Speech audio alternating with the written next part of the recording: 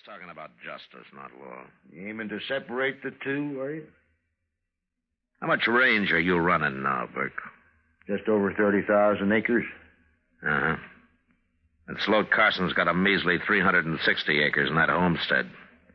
They're going to break you to let him go on farming it? That's got nothing to do with it. The law's decided the land's mine.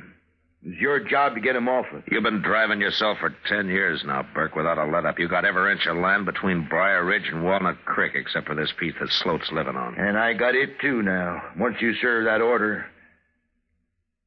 Why? What do you have to prove, Burke? It's what I have proved, Marshal. That I'd own the whole valley someday. Every last foot of it. And with Sloat Carson out, I do own it. I gone along all these years keeping the old name Blue Sage Valley. But now that I own it complete, I'm changing that name, Marshal. It's the Krager Ranch now. From here on out. Yeah, from here on out won't be very long if you up and bust a blood vessel. So my son's named Krager, too, I'll remind you. Burke. Sloat's put a lot of work into that place of his. You sure you won't think it over? You got them papers, Marshal. It's your duty to serve. All right, I'll serve him. I got no choice. And I bid you all good day.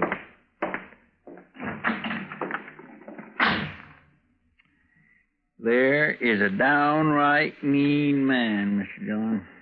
Yeah. Well, if he doesn't change his ways, he's going to be a dead one. You may be right, Doc.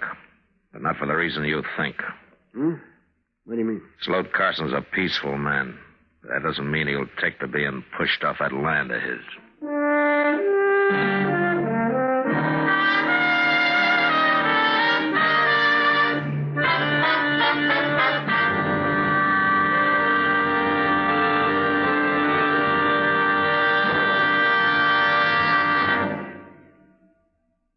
Hello, this is Marvin Miller with another page from your American Heritage Scrapbook.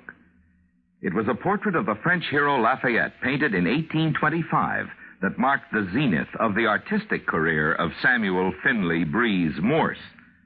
Yes, the first dots and dashes ever wrought by Morse were blended in oil on a piece of canvas. But lack of funds forced him to abandon his art studies in London, and he accepted America's first professorship of fine arts at the University of New York City.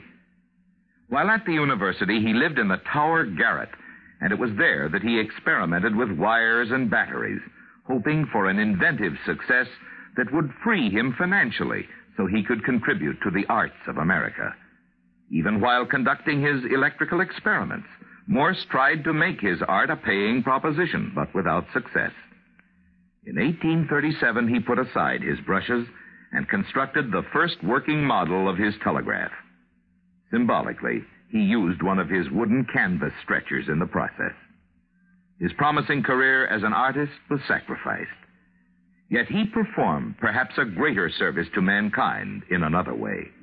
Samuel Morse became one of the world's great inventors.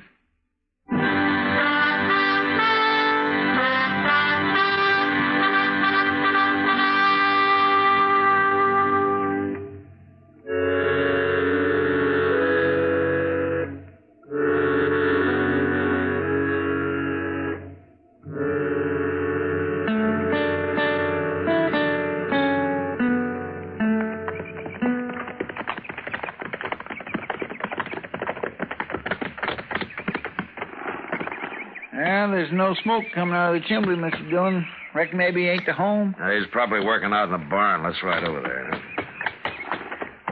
It's just a cussed shame, that's what it is. That can't be helped, Chester. Bert Krager don't need this land no more, and he needs a second head. Yeah, he's got a devil on his back, Chester. Krager Ranch are the only 3 words in the world that mean anything to him. Well, it's a mighty poor reason for putting a man off land he's proved up. Well, Marshal, Chester. How are you, Sloat? Mighty good to see both of you. You ain't been out this way for quite a spell. Oh, man gets caught up in things, Sloat. First he knows, all his time's been taken. That's a fact, all right. Come on up to the house. I'll set the coffee on. Oh. How you making out? Oh, tolerable. Crop wasn't too bad last year. Good. Next year, though. The next year's going to be my best one yet. Oh? That there North 80, you know, I had to let it lay fallow last 2 years.